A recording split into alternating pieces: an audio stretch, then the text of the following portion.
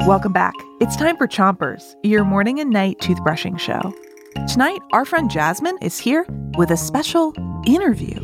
Jasmine, let's go. Thanks.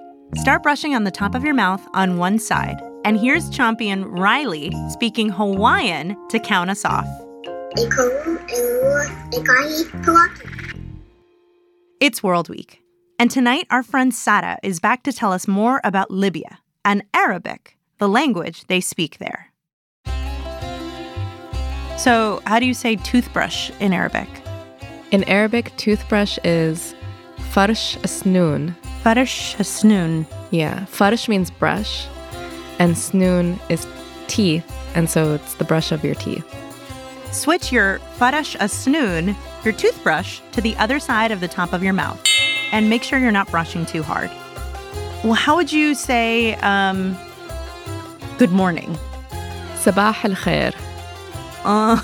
Can you do it slower? Sabah, which is morning, and khair, which is good, right, or better. So, sabah al-khair, good morning. Sabah al-khair. Yes! Yeah, really? Yeah. That was really good. Switch to the bottom of your mouth and make little circles with your brush around each tooth. It sounds like Arabic has sounds that aren't in English. Yes, it definitely does.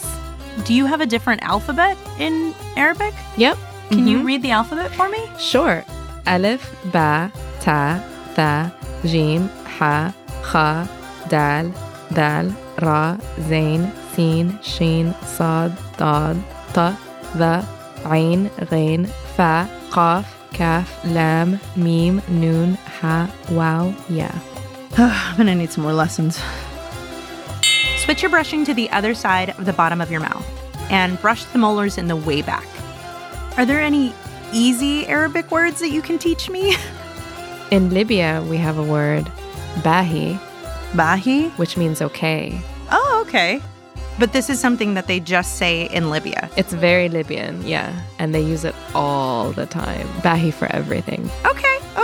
Behi. I can do that. That's it for Chompers tonight. But come back tomorrow for more World Week. Until then, Sara, count us off. 3, 2, 1, أطفل.